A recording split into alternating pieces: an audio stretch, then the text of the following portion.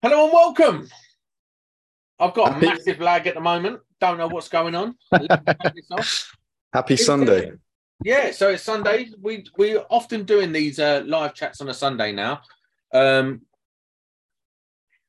I've had to rush home from a family engagement. That excuse, is it? Yeah, mate. Did the live on a Sunday so I could rush home from a family engagement. Yeah, I'll tell you what, it's just chaos because my brother's little girls are the same sort of age as mine, and it's just absolute chaos. It's mental. I thought Jamie's blown out this week, so that's Bless why him. he's. The weather has been bad up north, though, hasn't it? Has it? I don't know. I don't know. I really don't. Snow in March, though. Snow in I'll March. say is got sporting some new merch here. Mate. But today we've got no news today because I sort of had to put this together last minute because I got some news. Oh, you got news? I got news. My What's baby your boy news? is due next Monday. That's massive Wow. news. So I'm very excited. That's not really electrical news, though, my friend. No, not at all. Well, he might take over the company one day, and then that would become electrical news. Yes, it would, but right now it's not. It's not. No, you're right. But it's still news in my world, so I thought I'd share it with the world. Yeah, no, man. I haven't done any news this week. It's been chaos. And yeah, I just haven't got around to it. What I do have is Will. We decided to get you in.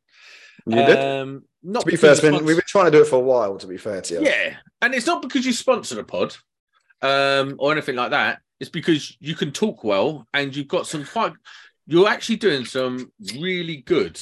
Sorry, I'm drinking whiskey at the moment. I wish I was. I've had to drive into the office. I'm on coffee. There you go, mate. I've got Jameson's this week. It's been a while since I've got drunk on the podcast, so I'm entitled. You're doing some really amazing content at the moment on SPDs, AFDDs, and stuff like that. It's second to none. Unless you ask people on TikTok, because they have got an opinion like I've never met. Here's the thing, right? It's good, probably not as in-depth technical as you could go.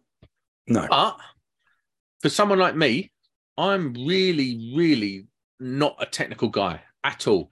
I really struggle with technical aspects. I struggled doing my 18th. I'm quite good practically, but technically I really do suffer.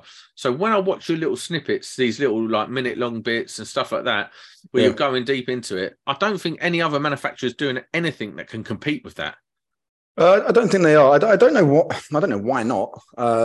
But we're a bit different to a lot of people in a lot of ways, and it's not just because we heavily look at social media for our marketing. It's not to throw too much shade straight off the bat, but like I got a little bit irritated recently. Like you saw the video we did about double pole RCBOs, and everyone's been masquerading a miniature RCBO as a double pole when it's not. It's a single pole and switch neutral. The two are completely different. And we kept getting asking, do you do a double pole RCBO? I'm like, well, we do, but it's not what you think it. And then I started looking into other manufacturers and the way they present their product. And you think, hang on, this is being misrepresented. This is why people understand it wrong. Right.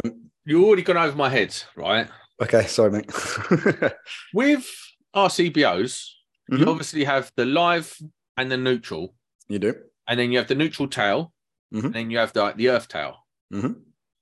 Well, we don't have an earth fly lead on ours. Oh, you don't? Most people don't anymore. Oh, okay. I think a few do. Schneider do, I think. There's a couple that still do, but most have ditched them.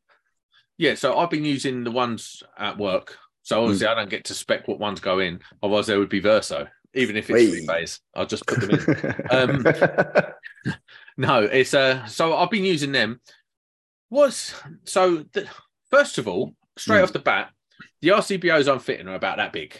Yeah. I don't know. And for the listeners out there, I would say probably about 6 your standard size RCBO. Yeah. They're quite big. Tall. Yeah, they're tall. Then you sent me through one this week to have a look at, and it's just like the same size as an MCB. Yeah, compact, yeah.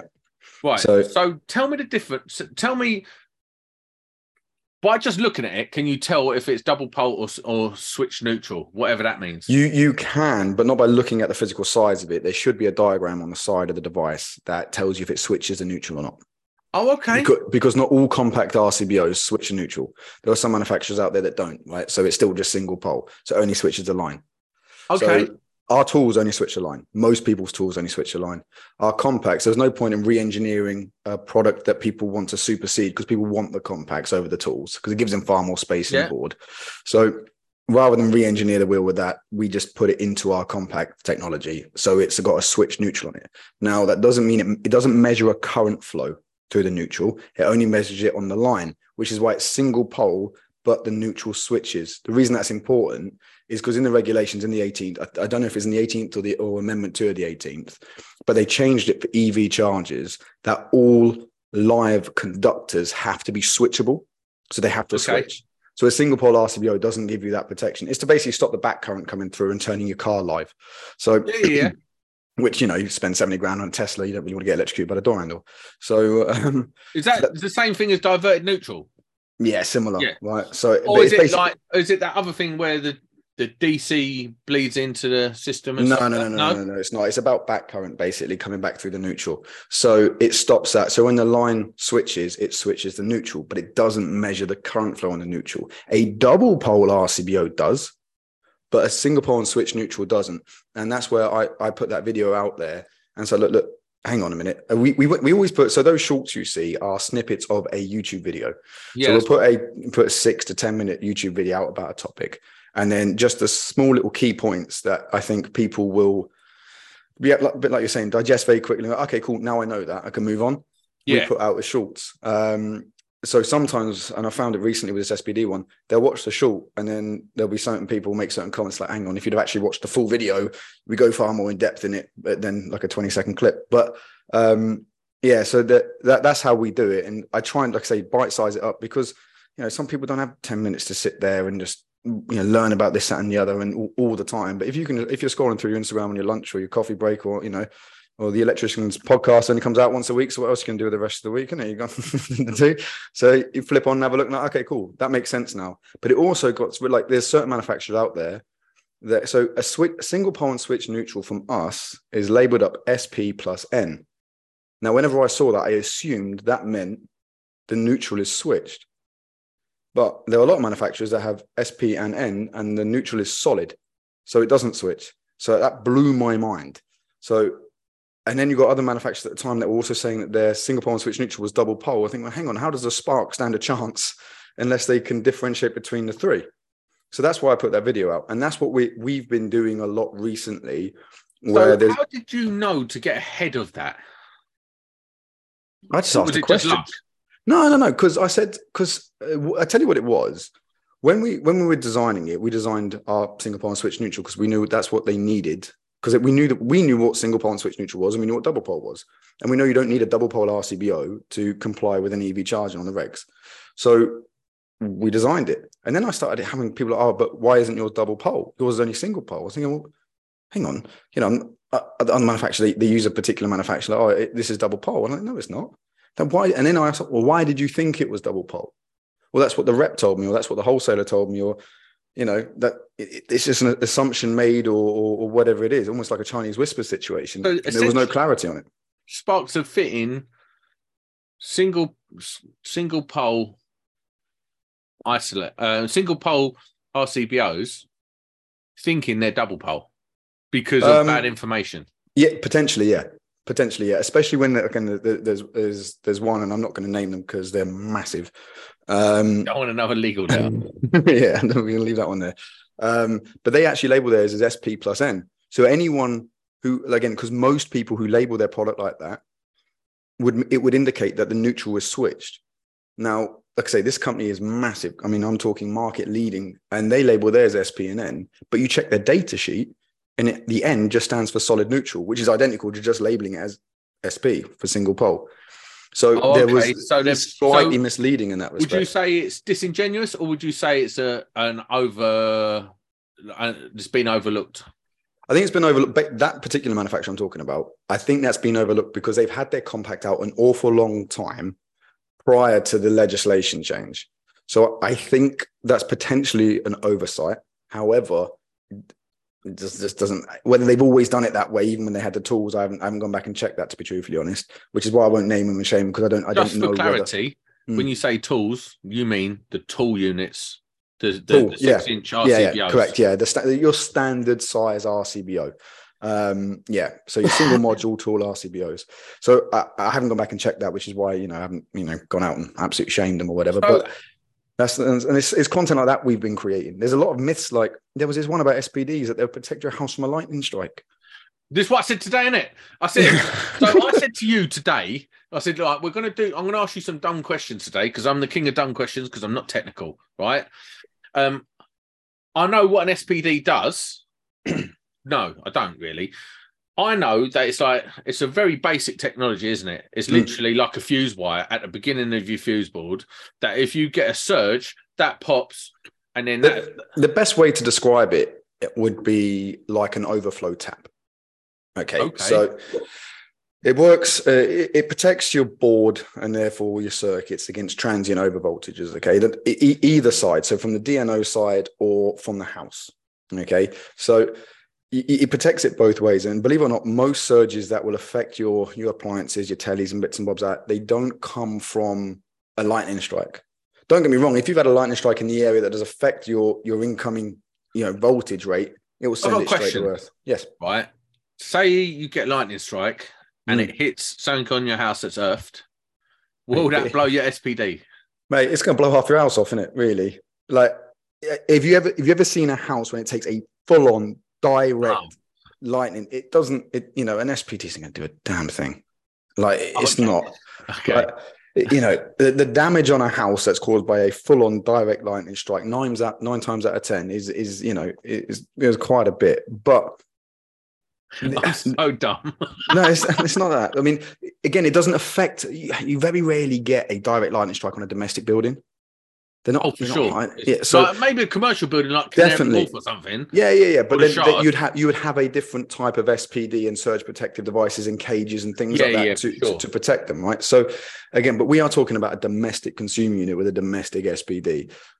Which, and this is why I put it out there on that show. If lightning hits your house, honestly, Mush, the SPD is just along for the ride. No, yeah, exactly that. Call the insurance company and see what they're going to do for you because the SPD is done, right, along with everything else that goes with it. So, but what it does protect, let's say, lightning hits Earth somewhere and it does affect your grid, that then puts a massive overvoltage into the board. It will send that direct to Earth. So basically, there's a certain voltage it will take, and anything over that, bang, it sends it to Earth. Now, it does it the same way coming back from transient overvoltage from the home, which is generated from lots of switching and interacting and bits and bobs like that. Why do you care that it comes from the home? Because over time, that will erode the capacity for your devices. It will damage your devices and bits and bobs. So it extends the life of the install. The install, and when you say devices, you're talking about the fuse board, or you're talking about devices connected to your house? Well, again, it can both, but it definitely protects the board more than the appliances attached to it. Here's a question: I was on site the couple of months ago, and they were trying to find a circuit, and they banged out the circuit. I think it was an RCBO, clicked off. Done it again, clicked off. And the geezer on site said, if it does it one more time, we've got to go and get a new RCBO. You can't keep doing that. Is that right? How many times can you bang out an RCBO before it is no longer worthy of the job? Depends on your RCBO, doesn't it? I mean... Because I call bullshit. Right there and then, I was like, bruv, that don't sound right. And he's one of them. Right. Oh, I'm telling you, it's illegal. Shut up. No, it's garbage. I mean, how many times would an RCD trip in someone's house because something goes? Do you know what I mean? And if you have to replace it twice because it's tripped. I mean, God. I mean, but obviously, certain RCBOs can take a bigger wallop and more wallops than others. That's just a fact. When you can't hit the test button, it don't work no more. But there isn't like a free strike rule on protective devices from MCBs right away through to RCD. Not that I'm aware of. I mean, I don't. Not that you uphold. Yeah, I mean, not that I say. I mean, I don't digest the regs that like some people do. I mean, some people that we speak to and we go to advice sometimes, They can tell me the physical word within a sentence, within a paragraph, where you can find certain things in the regs, but not that I'm aware of. No, but maybe someone who's watching might know that the answer to that question. I mean, it's an interesting, but it's not something I've come across before. And like I said, if you only had like a 3-strike rule, I'm pretty confident that most people will be changing devices in their house frequently. Again, especially if you've got kids. I did warn the viewers at the beginning of this conversation that I'm going to ask the dumbest questions. So it's fair game, really. But like I said to you guys last time I came on this podcast, I got asked how to wire a bloody 2-way pull cord just literally the day before I come on last time. We get dumb questions here all the time. So I want you to describe what SPD is and does in a sentence. It is an overcurrent. No, it's not. Sorry, what am I talking about? It's a transient overvoltage protective device that extends the life of your consumer unit and protects the devices like LED TVs in your home. Awesome. I want you to give me a description, because this is another thing I don't really understand it. I don't know why it exists. I don't know what the big hoo-ha is about them. It's AFDDs. Let's start this out. I'm not. Do you know what? I'm the worst person to ask about AFDDs. And I was going to tell you this before. We obviously spoke briefly before we come on, and you mentioned you wanted to bring up AFDDs. The reason I'm the worst person to speak to about AFDDs, I think they're a terrible solution for a problem we have. Right. Before we get into that can of worms, tell me massive. In one sentence what an AFDD is. It is an arc fault detection device that is supposed to detect any risk of arc fault by measuring the waveform of a circuit to protect the home from a potential electrical fire. Will's good. I still don't know what it is, but right, let's get into this. It's a mini computer in an RCBO device, right, that measures the waveform. And this is what people get confused about when they're getting tripping RCBO. Is it like an internal oscilloscope? Sure. Come on, that's what you use to measure the waveform, isn't it? Yeah. It's there's a PCB in there, right? I've got the data sheet on the software in there, okay, that measures the waveform. Okay, so we use sine wave obviously here, but it measures the waveform, and what it will do when you first the sinusoidal waveform. There you go. All right. So yeah, so it will make when you first blast up and it does this little self-testing and everything else, right? It will measure the average bandwidth of your waveform. Okay, and then from there, if there's an alteration to that, like quite drastically, it will detect that as an arc fault and trip. That's what it's designed to do. So it doesn't know what's causing it. It doesn't know why it's caused it. It knows there's a massive alteration in the waveform. That could be done by anything. It might not actually be done by arc fault. But that's how it measures it, and that's how it protects against an arc fault, because when an arc fault's present, it will have a massive impact on the waveform. So that's what it's designed to do. However, I think I don't like them. We sell them, of course we do. We have to. I don't like them personally. Why don't you like them? One, they weren't designed. So we still use ring final circuits, okay, yep. Which is a technique that we developed after the war to reduce the amount of raw material we're using, right? Because obviously it was scarce. It's the same reason the consumer, like James said before, same reason the consumer unit's the size it is, because again, they were trying to use less materials after the war, which by the way, finished in 1945. So maybe there's a different way of doing things, but we'll leave that where it is. It's a long time. It is, yeah. I mean, I don't remember it. I almost do. Hey, you're younger than me, aren't you? I'm 40, bro. Oh, mate. Fat don't crack. What? Oh, fair enough. No, it threw me there. I was just thinking about I'm going to order a bag of chips now, just so I can look younger. No, so it's a European device, basically. It's a European technology, and they fit radials. They don't use rings. The problem is with a ring, you've got far more interaction on a ring than you do on a radial. Even fault finding is an awful lot easier on a radial. Okay, a radial circuit, I'm not going to say it's better, because I know you're going to have so many people. I personally don't see the point in rings anymore. If I can bang in a radial, I do.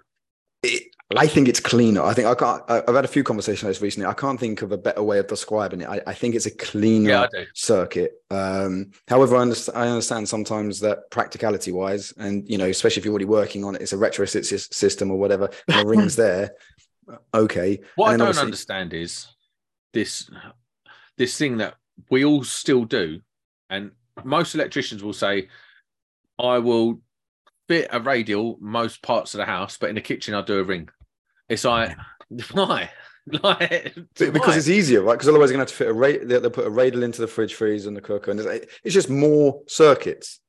So you can just get around it by putting a ring. I know, but that's where an AFDD struggles as well, right? So ironically, the one place an AFDD makes sense for me, because in the regs it states that it's got to be on any final circuit protecting a socket. Okay, so that protects it again, that covers them for radials and rings, okay, and anything that could be then plugged into it, because 90% of arcs, and I've just put that figure out of my head, it's just one that makes sense to me, but are caused by appliances rather than something wrong with the circuit or a nail going through. Because again, most times if you put a nail through a cable in a wall, you're not going to snag it slightly and just get a small arc. The chances are you're going to bloody hit it. And if you've been I pillock, and I remember my old man doing it in the house, boom. But if you're daft enough not to track where the cable is before you put a big bloody screw or nail in the wall, your chances are you're going to find out before you potentially have an arcful problem. So most of them obviously come from appliances. So the big reason there's a big drive on this, massive drive on this, was Grenfell. Because when they tracked Grenfell back, they tracked it back to a fridge freezer, I think, but they classified it as an electrical fire. Obviously, there's loads of pressure on it. Forget the fact that all the geezers in Chelsea didn't like seeing it, so they put all this cladding up that set the damn thing up. I mean, I used to drive past it all the time. So I was going to go keep the arm, whatever, and you see and think, bloody hell, it was a shithole before it burned down. Yeah. Because they didn't look after it. So what they tried to do is then they cladded it up. But anyway, we'll digress on that. But there was so much pressure on them to do something, especially in those types of buildings and things like that, which is why they classified it on student accommodation, HMOs, high-risk residential, so anything that's, I think it's 6 floors or higher, or 18 meters, and is it nursing homes, which as a property type will make sense, but that's where the pressure for them to put a solution to reduce risks of electrical firing, and it came from Grenfell, and their plan was, well, okay, we'll use AFDDs. Well, my argument to that is, okay, that's fine, because they've been using them in America for a long, long time. They've been using them in Europe, especially Germany. I think Germany have had them since 2016. But again, predominantly, they fit everything on radials. So they have less interference. The waveform's less affected less often. Whereas on ours, mostly rings, and that waveform can get, I mean, you have a £1,500 fridge freezer from Samsung, and then you get, I don't know, a blender from Wish. Yeah. Do you know what I mean? The biggest problem people have with AFDDs is actually extension cables. So trading sockets and things, because you get an extension lead, you plug it in, you shove it behind a bloody cabinet or whatever, the cable kinks up, and that creates heat. After a while, that heat builds up, triggers like an arc fault. Boom. So when they've got lots of different things plugged into extension leads, they're causing nuisance tripping in the home. You tell them to remove the extension lead, 9 times out of 10 you remove the problem. But it's not a good, so in my opinion, it's not a good solution, because you can't get away from the fact that people live in homes, right? So you can't control how they are going to interact with those sockets well enough. I'm going to put you on the line here. Okay. You don't have to answer this question. In your opinion, if it's my opinion, let me cover this up. It's not associated with this. Would an AFDD have reduced the chances of that fire happening at Grenfell from the faulty appliance? Well, technically, yeah, it would have stopped it. But then does that blow you out of the water? Well, no, because if they hadn't cladded the fucking building up, right, in high flammable cladding, it'd have been localized anyway. All right, you win that. So I mean, how many? Look, if you look at fires like that, okay, the most common place you'll find fires like that happening, where the building goes up like that, is actually Dubai, because they put this type of cladding on loads of their buildings out there, and they're all obviously massive high-rise buildings. Yeah. When was the last time we had a Grenfell situation in the UK? Maybe that what it wasn't a Grenfell situation, but it was the last big fire that I remember. I'm a bit older than you. It was I think it was King's Cross. Oh yeah. King's Cross was a big one, and something happened back in the day when you used to be able to smoke on the tube, bro. Yeah, well, there's a few other issues then. It wasn't an electrical fault, but do you know what I mean? But it's my point. So, like, was it a good solution? No. If that building had been managed properly and had a proper service management company going in there and fire exits weren't blocked and everything else, do you see what I mean? That there was so many, but what actually happened there to what it got classified as criminal, man, absolute criminal. So they sort of pinned the tail on a donkey. It had to be someone's fault, so it ended up being a fridge freezer's fault. Yeah, absolutely ridiculous. Absolutely ridiculous. And because all the people involved, I'm from that area. That's why it pissed me off. That my whole family's from that way. That's why it pissed me off. So do you know what I mean? It just, yeah. So they had to do something. They had to do something. Now, what I think they did do, which I thought was brilliant, and I think it will probably eliminate most risks of this, especially in HMOs and places like that, is when they put that legislation in for landlords, that a property had to have an EICR before the landlord could relet it, because and that's why consumer units have gone off like a rocket as a product that people buy. Most people might have done a rewire maybe 2 or 3 a month. Now they're doing 2 or 3 a week, because when they were going to these properties and they were seeing the consumer unit and the state of the fuse board, because some of them still have bloody fuses in it, they go, hang on, this isn't. We're talking about putting type A's in and this, that, and the other, and certain renewable systems should have type B. These things are bloody 50, 60-year-old consumer units. So that's eliminated more risks of fires than an AFDD has. 100%. 10 years ago, I had to swap out the board at my mum and dad's house. Yeah. It was only 10 years ago, which isn't not that long ago. No.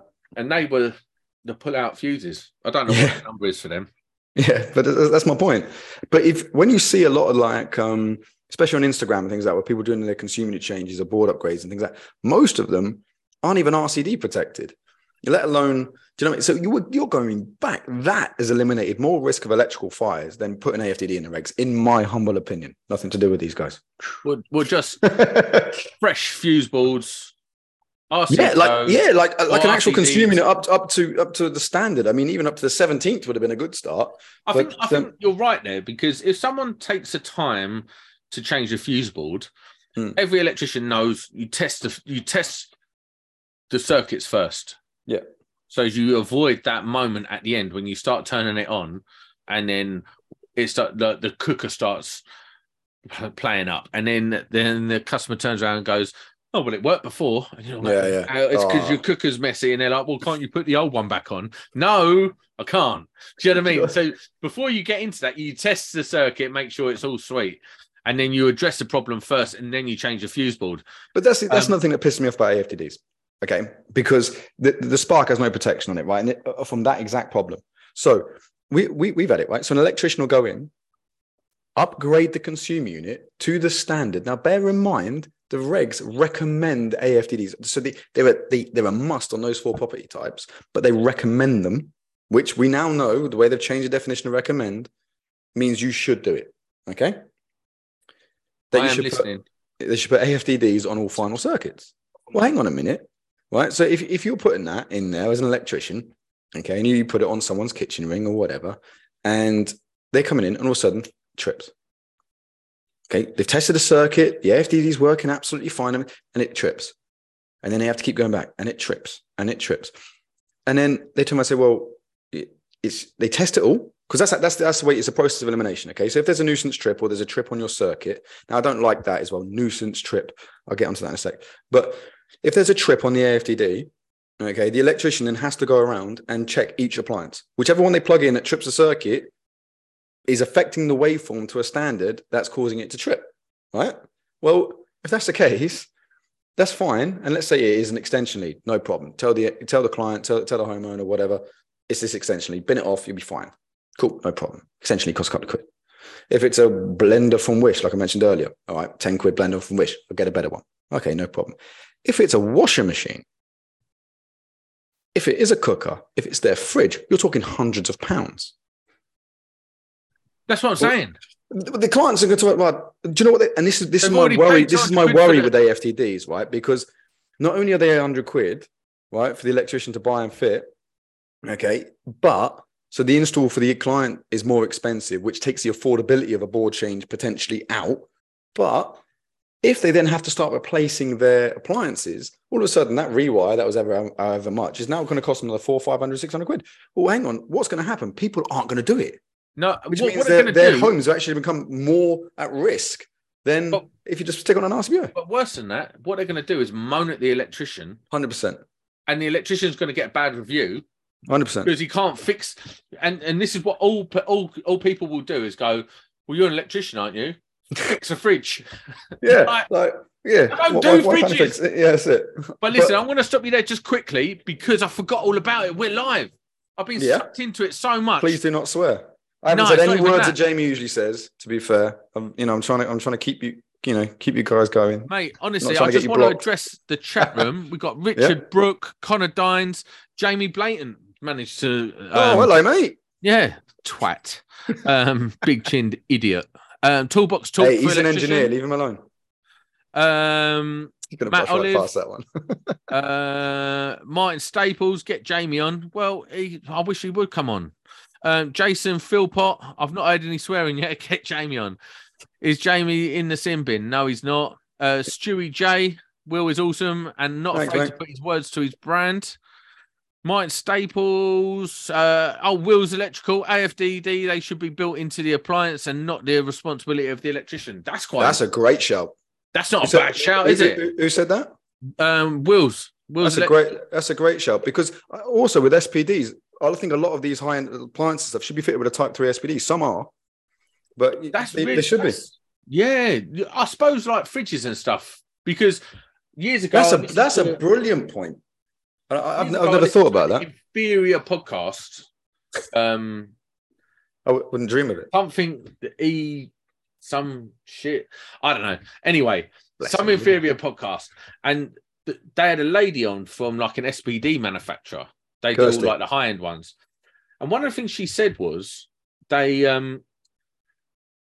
old fridges, when they spool up, because every now and again you hear them, they sort of spool up and they start making a humming noise. Yeah. And then, but that is like a build up, and that can dump back into the system and cause problems. Right. So like old fridges spooling up and then dumping again and stuff like that, that can cause problems with SPDs and stuff. So that in itself is quite interesting, because if that technology was built into the appliance, and the AFDD technology built into the appliance, kind of eliminates the responsibility of the electrician and sort of puts it on the appliance.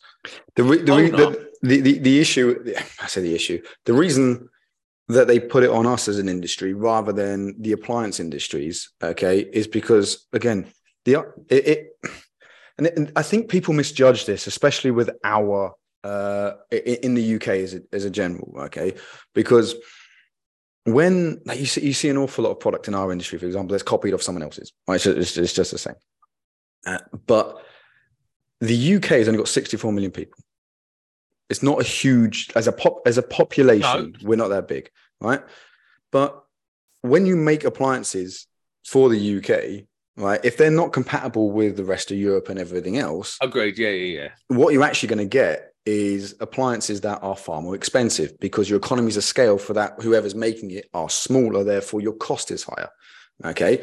So if we started putting regulations in for which, again, that's a cracking idea with AFDDs being put into appliances, especially ones where I think it should be present is in appliances that have a constant load. So like a fridge freezer, for example, or a freezer or a fridge, because those ones, not only are they putting an awful lot of power, but they're the most at risk if there's an arc fault present of that building up as a heat and then creating a fire. Something that's using a smaller amount in short spaces of time is less likely to actually create that risk. Or washing machine, tumble dryers, they've got to be the worst. Exactly. So if you take those, or especially in my house, it's constantly on. That would be classed as a permanent load in my house. Okay, yeah. But yeah, do you know those sorts of appliances? I agree. But unless you got buy-in from Europe, which is difficult now, we're not in it, on changing that as a European regulation or European standard for appliances, you're not going to get that sort of pull through. Yeah, 100%, because bigger brands aren't going to do it. And if they do, and they have to make a specific type of product for us, watch that price jump up. And then who gets hit with it? The end client. So John McFadden says the appliance would then cost £1,000 plus. See, depending on the appliance, because when it's being made on mass like that, It'd be like the size of a 50p. Nah, you say It'd that. be How many AFDDs do you think have been made in the past 2 years? Yeah, but what I'm saying is, we've made tens of thousands, right? And we're nowhere near the scale of some other household names. Yeah, but what I'm saying is, say Samsung decided to put AFDDs in all of their products. Yeah. All of a sudden, AFDDs are half the price. Agreed. Quick. And then Whirlpool and Hotpoint jump on it.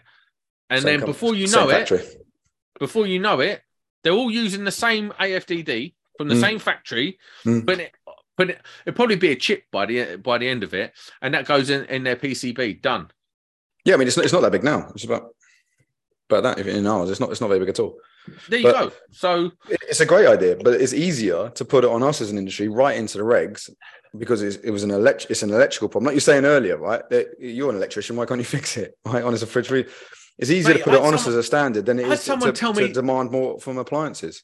Bro, I had someone with a laptop say to me, "Why can't you fix it? You're an electrician, aren't you? It's got electricity in it." I was like, "Bro, what are you talking about? I could barely wire a two-way switch. What are you talking about, you dickhead?" They do, don't they? It's mad. But yeah. So AFDDs for me, like I say, it's not a topic I sell well. Sorry. Just quickly, Tom S on the chat has asked, how can an AFDD work at the appliance end of the circuit? Without going into too depth, is it possible to work at that end of the circuit? Would it just switch off the machine? He's right. It depends where the arc fault is. If it's in the flex going to the socket, maybe should do. Great question. I can ask the question. I'll ask the question to the technical guy at the factory. I'm not. I'll ask Paul. I'm not sure. I got to be honest. I'm not sure. In my head, it does. But I don't want to say yes. And What about this? Connor Dine says AFDDs should be required on showers as well as not currently required. Old guy near my house burnt down due to loose connection on a shower joint in the loft. Yeah, but an AFDD doesn't pick up a loose connection like that. That's something the RCBO should do. Because again, this is with an AFDD only measures the waveform. The RCBO side of that device should be picking up things like loose connections, short circuits, things like that. But then it does affect the waveform. I know what you're saying, and I agree with the shower. Hold on. Go on. Who is this Mike Electrical Stuff? Right, Mike's Electrical Stuff. I'm sure he's got a YouTube channel. Go and check him out.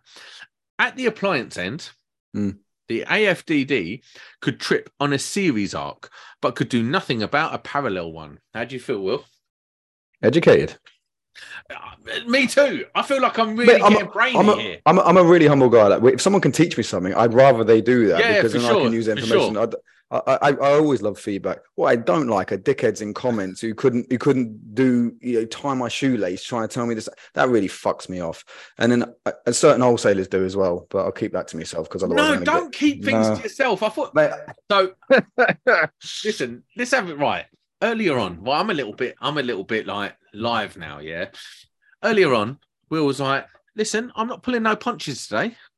But then Jay had a word with me because he was like, "Listen, we still got." Where's Jay? Is he here? Jay's downstairs now. Yeah. Why don't you bring him on the show? I asked him, but he's like, no, in case you ask him a technical question, he's not a technical guy. AFDD RC. Right, let's get this out. This is a lot of abbreviations going on here. AFDD RCD style plug. So everything covered after the plug top. Mm-hmm. Again, that's going to be expensive, though, isn't it? Expensive plug top. Yeah, but what I'm saying is if every plug top had it, it's not expensive anymore. Do you know what I mean? Like, if they scaled it up, do you know, and you're right, even AFDD, look at how much was an RCBO 5-6 years ago? Mate, I remember when you can buy ours from some. Yeah, I mean, you can buy ours from some wholesalers for like a tenner, right? So, but 6-7 years ago, I'm talking £20+ an RCBO. So I agree with you that over a period of time, it would get to a point where the economies of scale are a lot higher, so the cost will reduce. in that initial stage and in that interim stage, you're going to get a lot of people seriously pissed off. Oh, for sure. I mean, so yeah, that affordability becomes an issue. If one of the big players, Samsung, I keep saying Samsung, but they do everything, don't they? Yeah. From TVs to fridges to microwaves, they all talk to each other. Like it's like they've got like a whole ecosystem that's awesome. Mm. Now, if they got involved in the AFDD market, it wouldn't be costing them £100 per unit straight away. It'd be costing them like 50p a unit quickly. Because they just build it and scale it up. And then all of a sudden, around the world, AFDDs are being everything, wouldn't they? Yeah, but do you know what? I expected the cost of AFDDs for us to come down by now. Again, we from our production standpoint, we've ramped that up massively. And obviously, again, the PCB we use is the same as another market leader. And they're doing a lot more than we are. And again, I expected that to come down. It's come down like 3 or 4% in 2 years. I know everything's gone through the roof at a minute, but at the same point, but there is some issues in China, isn't there? There's some issues with the chip making plants, stuff like that.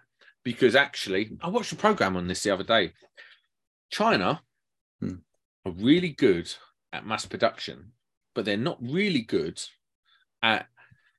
I say this carefully. Go on.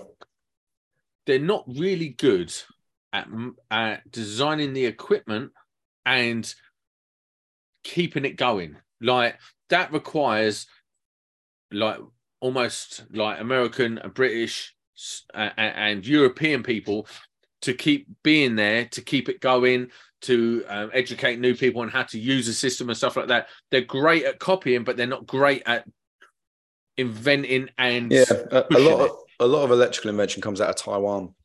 That's what I'm saying. Taiwan have got it down, but like a lot of the semiconductor manufacturers in China, they're really struggling because where they had this big lockdown scenario going on, and they've been stopping a lot of production. All like if they get one case, they shut down like a whole city. Their biggest issue was we're about to get political here. Their biggest issue was they supported Russia. Okay, so America stopped supplying them. Oh, okay. So they didn't have the capacity internally as a country to sustain the volume that they needed because these semiconductors are in everything. I mean, everything. Okay, so they're in your cars. They're in everything. So it's a huge market. So when America, who I still believe are the largest producer of semiconductors, stopped supplying them. So not only did they lock down, and then they stopped supplying them after the whole Rush thing happened, they didn't have the production capacity to keep up with it. So we have a comment from Jamie? The typical Jamie comment. Are you ready for this? Does Will have a preference for AFDD or BDSM? Don't even answer it. This is the sort of stuff I will roll my eyes at Jamie saying. I love the way you two go back and forth. It cracks me up. Craig Buist, number one guy. Honestly, the answer is BDSM. Okay, sweet. Craig Buist, what he doesn't know about apprentices and the apprenticeship route isn't worth knowing. He's a top guy in the industry, very under the radar. Not many people know about him, but he is awesome. In Germany, there was talks of AFDDs being removed. Do you think they will come into the regs fully in the next amendment? I hope not. Because it's going to make an electrician's life hell. And my phone won't stop bloody ringing. I hope not. Again, like I said to begin, I think they're a piss poor solution for a problem that has already been largely rectified. The EICR route and ensuring that houses... So you have to get your boiler serviced every year. Right? How often do you have your consumer unit serviced? See, this is something. This is a bigger problem with the industry because obviously you have GasSafe, which is the principle. And that's the example I use all the time. Why don't we have that? Are like the governing body that sets the standards for the whole of the industry. In the electrical industry, and a couple of episodes ago, we had this conversation about there is no central governing body. We do have a number of different bodies that all sort of put into the pot but there isn't one central one. And I think that's where our biggest problem lies. And no mandates are sent from the top down. So a lot of the time, it's quite a vertical interaction with, like, NIC will set their standards. NAPIC will set their standards. Mm-hmm. And you also have a differential. Yeah, you'll have a differential between, let's say you're talking about an NIC inspector in Cardiff and then an NIC inspector in Enfield. Cool. The way they look at certain things are completely different. It will be because the regs are so open to interpretation for a start. Well, this is the other thing about the regs. They're not definitive in what they say. They're always open for interpretation. And then what you have is a gross misunderstanding of how the industry is set up. And then what you also have is people's opinions on what should be done. So often an NIC inspector is someone who's been in the industry for a few years, understands how everything works, but has their way of doing things. So if he's your inspector, you've got to do things to his way, which isn't necessarily the industry standard. It could be above and beyond, could be below, but generally that is our biggest problem across the board in the electrical industry, is no central governance. I agree, but it comes down to liability. If I tell you to do it that way and I don't allow you to interpret it a different way, then if something goes wrong, it's on me. And our industry is one of the slopiest shouldered industries out there. You know what? That is so true. I think I've even used that analogy before. Now, here's a few comments from our live chat at the moment, which is booming. Oh, awesome. It's usually the appliance that has the arc. Yep. AFDD. Hold on one sec. Right. At the appliance end, AFDDs could trip. No, we've done that one. Right. Bear with me. Issue with putting protection in an appliance is public don't understand. The reaction to our product has extra protection against faults would be, why are your products more likely to go faulty? If you include an AFDD in an appliance, are you going to test every appliance for an EICR? But I don't suppose you would have to. No, you just. Well, No, I don't think you would have to, because if it's an integrate, like, you don't test an appliance during an EICR, do you? No, but what they're saying is, if you put an AFDD in there, does that because it's a protective device, would you then have to? No, I wouldn't have thought so, because I mean, even if you did, like you said before, they wouldn't. Even if they put it in, I mean, we're talking hypothetically with an RCD in, do you? Like an outside socket, you don't test that. No, but again, if you were going to, even if they wrote that in, okay, that let's say that because we're talking completely hypothetical at this point, right? But if for example, fridge freezers, washing machines, dishwashers, etc., had to come with an integral AFDD, and they told you as part of an EICR, you have to test those appliances. So that is easier, cheaper, and a better solution, in my opinion, than putting AFDDs on a ring farm. The only test that would change would be the PAT test, wouldn't it? Exactly that. And PAT testers would have to change. But I mean, it would make more sense to have an electrician have to buy a new PAT tester that would be able to test these things. Okay, that's what I'm saying. Then it would do them putting an AFDD on 4 or 5 circuits in your home. Because when you do a landlord inspection, you do the EICR and you do then a PAT test inspection on the appliances, don't you? Correct. So. Yeah, shout out to Wayne at A1. He's been on here. He's just done our PAT testing here recently. Oh, is he really? Yeah, he has. Yeah. To be fair, he drove an hour to do it as well. And price was good as well. So anyone in South Wales need PAT testing done, Wayne at A1. Nice Verso decoration is Sam in a box. Do you know what? I'm really feeling the pressure now, right? So, a little bit of history.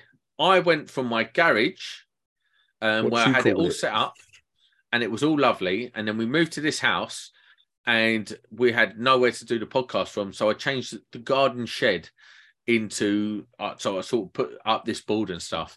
And I haven't changed it for about 2 years. We've been living down there. What people can't see here, right? Okay, it looks quite good. It does. It looks I shit you not, right? So there's a wall here, as you can see here. There's a big glass window here. I've painted it black to a point, and then it's black there to a point. The rest of it's white. It looks. If you walk in this room, it looks odd. It looks really odd, but it works. Here's my thing.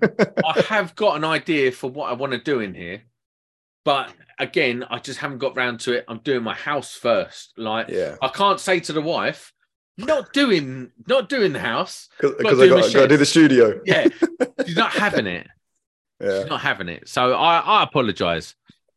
Right. So what we've got here, it's popping off in here. I totally agree with that, Sam. Well, whatever I said, thank you very much. The worry is, so Craig Buis says, the worry is with each amendment, what was recommended before becomes mandatory next time around. Yeah, they're like, so this could become a big problem for us. I agree, but I think, I don't know this to be fact, but I'm 95% sure. There are a lot of companies a lot bigger than us, an awful lot bigger than us. Okay. Unfortunately, we'll catch them one day, but who have an awful lot of influence what goes into the regs. Now, there was a particular company, right, who, when we're going back to 2014, 2015, had quite an issue with one of their devices that caused an electrical fire under the stairs in a house where an MP's son was living. They also happened to be on the advisory board. Wasn't this is, okay, yeah, go on.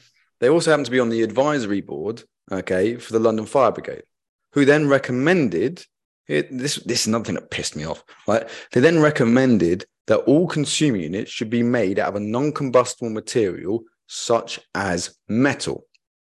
So that was in the third amendment of the 17th. Everyone then goes bonkers, right? Shit, we got to start making our boards out of metal, rada. Do you know what? There was 3 or 4 manufacturers at the time, because we weren't in that market at the time, but at the time, they already made their consumer units out of non-combustible plastic, which technically should have complied. So we're the only country, to my knowledge, I could be wrong actually. I think there's a couple but with our style of consumer unit that use metal boards.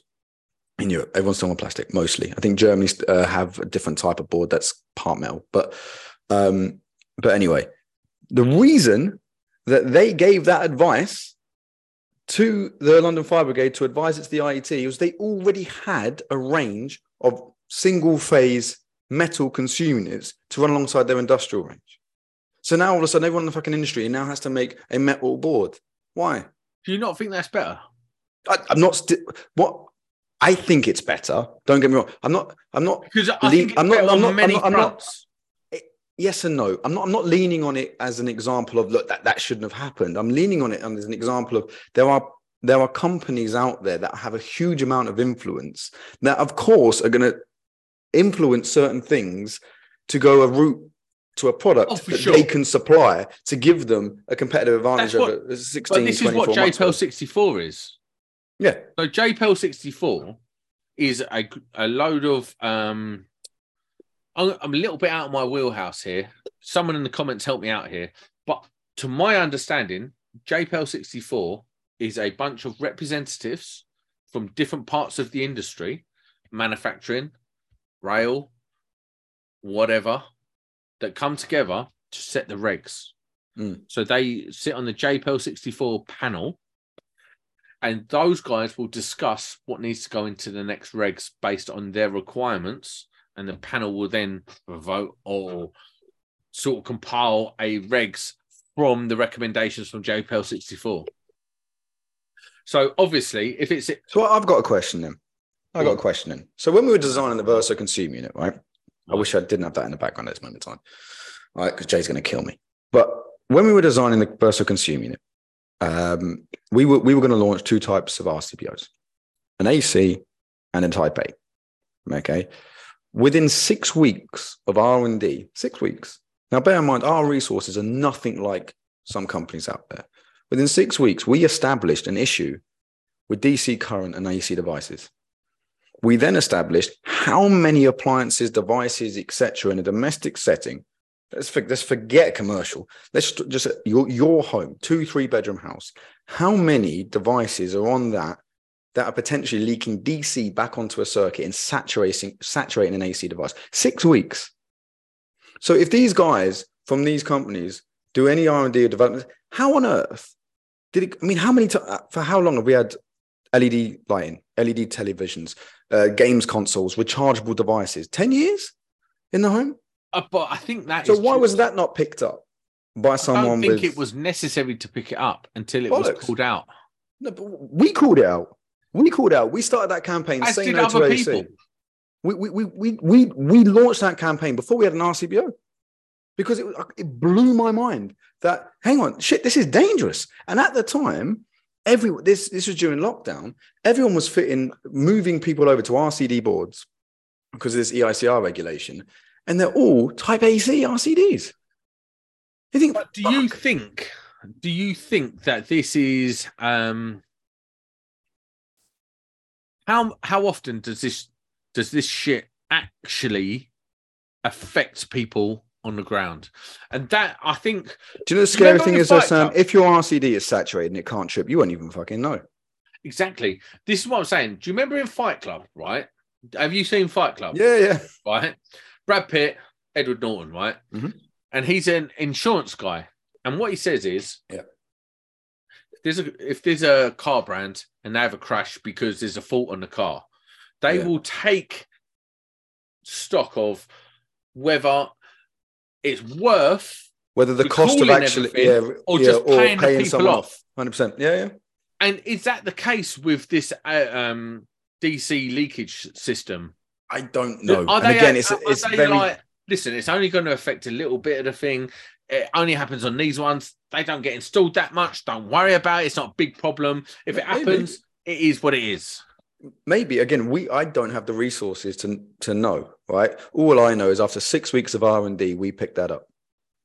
Okay. So when we launched our range, we never, ever, ever, ever made an AC device. Not once. Because it's not applicable for a modern install and hasn't been for at least half a decade. So if we can pick that up, how many new products have all these other companies launched in the time? They must have. So surely someone. Right. We've established that I'm not very technical. This is going technical now. A-type RCB and AC type MCB, sorry. all right, I'm a little bit drunk. I've done a bit here. Okay. What is the difference? Why would you use an AC over an A? You shouldn't. So the regulations previously stated that you could use an AC RCD device for general purposes. So that would cover pretty much every circuit in your home.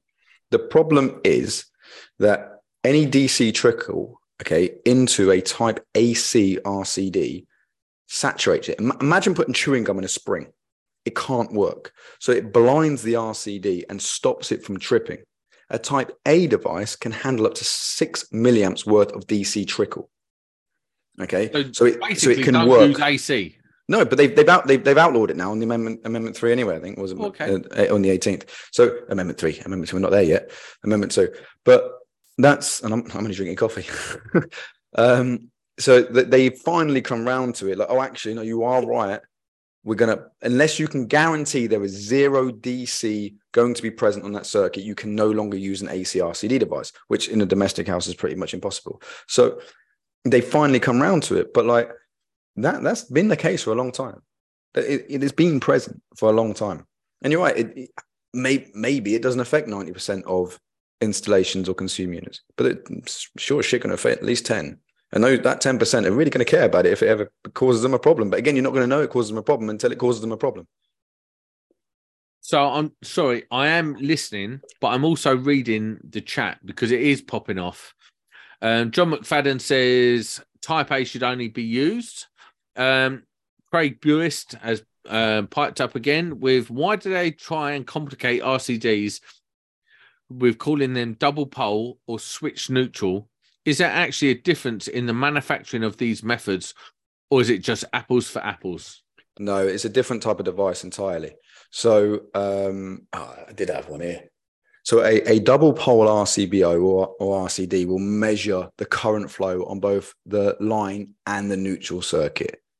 But a single pole and switch neutral doesn't. It just measures it on the line, but it does switch the neutral. A single pole only measures the line, switches the line, and doesn't switch the neutral. So there are 3 different type of devices with 3 different functionalities. If you want to know a bit more about it, jump onto the video we did on it, and I cover all 3 devices. I even show you what they look like, etc., and when you would use them and when you wouldn't. I think I even did one on, is a double pole RCBO pointless? But it's not. But it is in domestic situations, but in commercials, not so much. Powerful nonsense. But no, to answer his question, they're completely different products. They do function completely differently. Crash 650S, should you run a specific DC circuit to stop it leaking? He's an apprentice. I mean, you could do. But so only stuff on that's. So you'd run a circuit. Pretty hard to do. It would be impossible. Again, you got to think about how a house works. Lighting. Lighting, sure. But again, you got to remember lighting. Think about the DC trickle. That it's a very low circuit. Are we talking a non-issue here because AC is no longer a thing? Yeah, we are. Whiskey Science, ZK Electrical Whiskey Science. How rude. How rude. This podcast is also sponsored by Jameson's. Well, if they can send me a bottle, I would appreciate it. Parts of Europe have not recognised Type AC as safe for over 10 years. Yeah. The EV revolution has started to push the IET to push the use of Type A. Now, I've got something to 100%. Say on that. Go on. The IET do not represent electricians anymore. What I say anymore, they used to be an organization, the IEE that Jamie always bangs on about. The IET, they are a technology and engineering organization that represents so many facets of engineering and technology that the electrical industry needs its own organization. So I'm quite opposed to the IET at the moment. It's going to be interesting, especially with electrification. I barely say that, and the drive to renewables and everything else. How to have such a big charge led governmentally, without a central governing body. Seems odd. This is a whole problem because there is no central governance. Yeah, but you think about the amount of government funding they're throwing at it without any central governance. That seems bizarre. Yeah, but what you have now, the ECA have always been lauded as the overlords of the industry, the evil overlords of the industry. But what we're commercial associates to the ECA. But what they do is they do the best they can with what they're given. Mm. They work in accordance to their members. They are a trade union for the companies. Yeah, but they're relying on manufacturers like us. We just delivered 2 CPDs for them to their local ECA members here in South Wales and one in London. They do what they're there for. They've been there for 100 years. They are a fantastic... It was really 100 years. Mate, they are a fantastic organisation that do amazing things. They won't talk to us because of my affiliations with unions back in the day. However, they are an amazing organisation. They do the best they can with what they've got. The same as the JIB. Again, an amazing organisation that do the best they can with what they've got. But we still require a governing body. Lightning, hold on. Even a bad whiskey, get on... Listen, get on the bourbon. John McFadden says get on the bourbon. Now, my favourite tipple is Wild Turkey 101. Okay. It's my favourite. It is complex and delicious at the same time. But it's £32.50 a bottle. My dad gave me a bottle of Jameson tonight, so I'm in. Listen, we are up to the hour. Really? There you go. Yeah, man. It's flown by. It's been an awesome podcast. I didn't even get to talk about wholesalers. Let's talk about wholesalers, man. Let's go on. Do you want to go on? Yeah, I'm happy to go on for a bit. Yeah, I'm getting. So We've got another 15 minutes in us. okay. I was going to talk about wholesalers today, right? And our industry. Because I've got beef with wholesalers. Well, let me hear yours first then. Right. Wholesalers as companies can be very represented by their branches. You're talking about nationals at this point. I have seen, in effect, really poor. Like, I always hate on CEF, right? I've seen them act very poorly at the branch level, but I see them doing great things in the industry. That's my beef. I see Edmondson's, right? There's a specific Edmondson's in Stafford. They are fantastic. When I was working for a company, I used Eddie's in Stafford, and they were not Stafford, Stockport. Sorry, Stockport. Fantastic. They were so helpful. They sorted everything out. They even helped me load my van, the whole lot. They were brilliant. But Eddie's across the network isn't as great as the Stafford branch, not Stafford, Stockport branch. So you're centering your frustrations around national wholesalers, okay? Yes. As a manufacturer, mine's a bit. So CEF, for example, okay, I haven't got much bad to say about CEF. I'll tell you why. There's a few, and again, I'd like people to know this about CEF because I know, again, it does. You're right. With nationals, it depends on the local branch and your relationship there, and if they and I get it, and I know they've had a bad. Let me just preface this real quick. You go to CEF, they have everything you ever need. Yeah. They are brilliant, right? You go in there, they've got everything on the shelf. They've got Wagos, they've got Ideals, they've got everything you need. They've got on the shelf. Go on. So CEF, I went down to see a guy called Rob Shepherd. He's a group manager of CEF Torquay Group, and this was going back 4 or 5 years. To have a chat with him about working with CEF, okay? And what I learned on how they train their staff, their service levels, and everything else. When you get a good CEF branch, they're fantastic. They have every bit of resource, and don't get me wrong, but I mean, they're not that. So you can get some independents that are fantastic, some Edmondsons that are fantastic, and you get some that are crap. Right? It's the same. It's the same thing because you're only as good as the people you've got. Okay, and some people care more about certain things than others, and and that will align itself with what you like more than someone else. There might be someone else might find that exact same wholesaler and that exact same absolutely mint, and you might think they're a bag of shit. But CEF, while I'll always So we do a lot with CEF. As a single entity, they're probably our biggest customer. Okay, we're in about 111 of their branches out of 391. Should be more. They should be. That's a gripe I'm going to get to in a bit. But when COVID hit, okay, again, we're not a huge company like, your big names out there doing hundreds of millions of pounds, okay? When COVID hit, so at the time, they were on 30-day payment terms with us.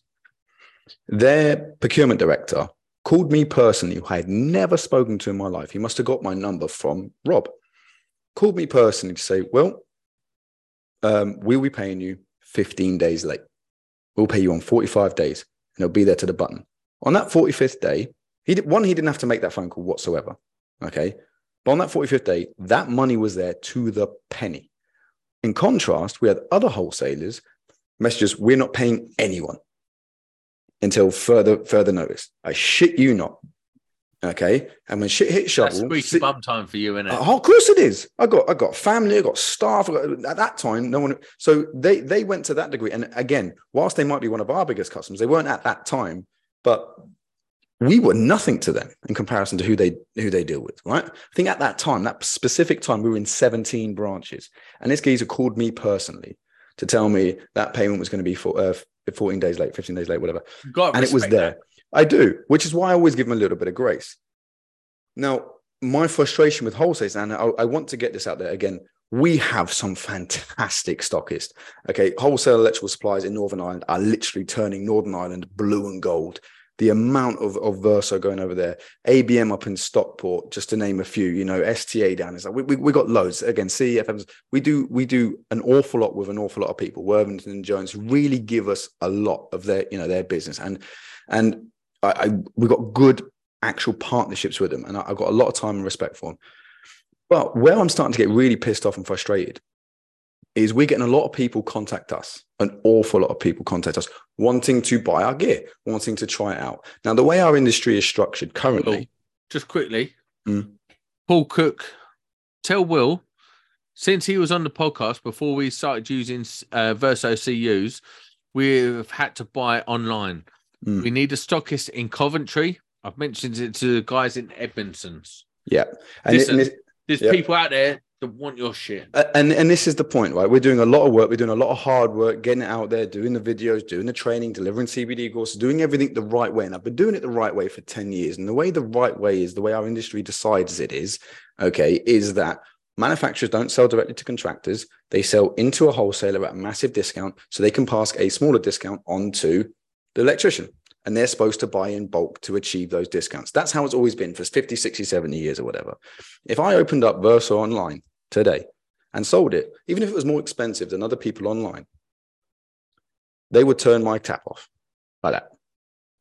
Absolutely like that. There'll be a number of wholesalers that would send their gear back. But in the flip side of that, when I've got electricians in Coventry, in wherever, Newcastle, all these other different places, but quite a few people in Scotland at the moment, wanting to buy the gear, they come to us. NDT, there's another decent one to tell you about. Come to us, we give them a quote, say, look, your wholesaler can provide you this product at this price, okay, and you can have it next day. So it's pretty much the same as buying it online. That wholesaler then won't supply that customer. It's like, no, they've got commercial terms with whoever they currently deal with. They get their rebates and everything else. We don't want to supply it. They might do that one-off board here, there, and the other. And then that electrician has to go back to buying whatever they had on the shelf because they've got to fit a board. They can't pre-plan every board change, right? And it's also a bit awkward if you put a Verso consumer in, but oh shit, you know what? I need an extra 32 mm RCBO. Bollocks. They don't stock it there, so I'm going to have to order it. I'm going to have to wait another day. That's a pain in the ass. That's even harder with our wiring accessories. And I'm starting to get really frustrated with wholesalers because we're doing all that graft, taking them business. I've had one recently up at the East Mids, not East Mids, sorry, sort of a bit further than the East Mids, sort of St. Neots around that way, where we've had, again, another one of your guests on there who's using Verso. He's now had to go back to Fusebox because that wholesaler who we've given all the price to, done all the work for, still won't put it on the shelf, which means we're limited to the amount of electricians we can service. Not for the want of trying, not for because I don't pay reps and bits and bobs, because we've got national coverage because of what they've currently got in place. So even though we can provide a better product at a better price with a better service, they've got existing things in place. And even though the electrician would rather buy ours, I am hamstrung to who I can service based on what the wholesaler will allow me to do. And I'm really, really tempted at this point to go, well, do you know what? If all these other wholesalers can sell our stuff online, and we actually limit who can sell our stuff online, but every wholesaler is selling everything online. Why is that any different than me putting it online? I put a poll up on Instagram saying, who would buy our product from our website direct? Okay. Mate, 94% of people said yes. 6% said no, we're wholesalers. I then had messages from two wholesalers. I've got people in the chat now asking you, Coleshill, Stafford, there's people in the chat now asking you to get representation in their area to sell Verso. I think that is not because of your boards, because your boards stand up to scrutiny against anyone. Your devices stand up against scrutiny to anyone. Oh, those devices are testing to the edge of their life. Fantastic. Listen, if you want Verso stuff, from what Will's saying, he's struggling to get it into the wholesalers. There's a lot of players in this market. Go to the Verso website. Yeah, I mean, we can't sell them. I tell you now, though, if you bang that drum on that tray counter, they will eventually put. So you can't go to your website. Not at the moment. No, it's something I'm seriously considering. If there was those obstacles don't remove themselves, then I will probably be the first in the industry as a manufacturer in our product sector with accessories and circuit protection to do it. And that's not to disincentivize the wholesaler. You would still make sure that we put something in place, they would be able to access it, still at a discount, to be able to service their local area. But what you're saying is you're frustrated. Super frustrated. You can't get your gear in enough wholesalers, and it's not for the one service. It's not the demand. So we've got a better certification standard, better testing standards, better quality control standards, better price, and they still won't put it in. So now what do I do to that electrician who wants to buy it? Well, I lose out on that. He loses out on using a better product because they want to stock whatever they got on the shelf. Okay, so I'm just supposed to go, all right, well, that's life. Or do I start going, bollocks? The way the industry works is changing. Wholesalers are happily sell it online. Why is it any different from ABC Electrical sticking it online and selling, based up in, I don't know, Coventry, selling it to someone in Glasgow, then them being able to access it on my website? Why don't we do this? Why don't we put it out to any wholesaler who's watching now? Come online and tell Will that you're going to put your shit on their in their store. Any wholesaler ready to go now. Here's the other thing that bugs me, right? So for our new stockists, okay, we do a 6-month SOR, sale or return. If you don't, we're that confident in our product. If you don't sell it, just send it back because someone else will buy it because we know they will. And they still don't do Agreed. it. Listen, to this day, right? I'm not a nut hugger, right? I like Verso. I fit Verso in my house. My daughter's bedroom, everything's Verso. My spare bedroom, everything's Verso. My bedroom, when I do that next, everything Verso. It's nice looking. It does what it does. Listen, I'm not kissing Will's ass because he's a sponsor of the podcast. It's good. It's good stuff. It's reasonably priced. To be fair to you, when we spoke about sponsorship, you asked to see the product first. I did. So I'm not gonna hock your product if it's a load of old tat. I think you even told me if you ever have a product recall, we're cancelling the deal as well. Did you know what I mean? Listen, I've seen their boards. They've got silver coated buzz bars. I don't know. Increases the continuity and reduces corrosion. Yeah. No, it's not. I just want to quickly say it's not silver. You won't trade it in for the same value as silver. It's silver coated. Yeah. Listen, I want to say a big shout out to Nick Bundy, former host of the podcast, a big fan of the podcast, a big fan of Verso, big fan of. Listen, he's a top guy. Nick's. Let me tell you, I know I'm a little bit tipsy. Nick is probably one of the nicest people I've met. Most genuine blokes I've ever met, yeah. He is so lovely. So is Ryan, to be fair. So is Ryan. I've had dinner with his family, and he's such a lovely guy. Big shout out to Nick. I hope you're doing well. Just know Sam's hoodie is nice. Well, there you go. Come on. Well, another topic on Nick, right? So Nick fit a couple of our boards, and I think people think I paid him to do it. I seen him at a trade show at Coventry. Okay, and he was there with guys from Trade Legends, and who were right next to us, and we were just having a chin wag. Why you got to mention that though? Because it's true. Okay. We're awkwardly transparent. We don't lie here. So yeah, and he said, look, he came over, he looked at the product, and he tried it, and he fitted it, and he liked it. He buys it from his local wholesaler. It's not something, we've given him X amount of money, and he's put it up to said what we said. He said to me, if I fit it and do a video on it, I'll tell people the truth. Corey was the same, to be fair. He said, look, you can send it to me, but have some bollocks about it, because if it's shite, I'm gonna say it. Same with Ryan. So listen, we haven't paid these guys, and that's the feedback they've had. I'm not a big influencer by any means, but if your products were shit, you wouldn't be here now on the podcast. We wouldn't have grown this quick. That's the other bit. Like, that's the other thing. Like, let's be honest. You're doing good shit. Now, I must call an end to this podcast. Well, I got my frustration. I don't know. I put a warning shot across there for the industry. Like, either, we will continue to grow, whether you support, or we have to change the way the industry works. That's fine by us too. You do good stuff. You do great content. Some of the best content from manufacturers at the moment. And that is across the board. Will, thank you for being my co-host tonight. It's been awesome. Thanks for having me on. Sorry, I didn't swear as much as Jamie, for those guys who missed the swear. You're finished, Jamie. You're finished. Awesome podcast, mate. Thank you very much. Thanks for having me on, Sam. Sunday Club, we're out.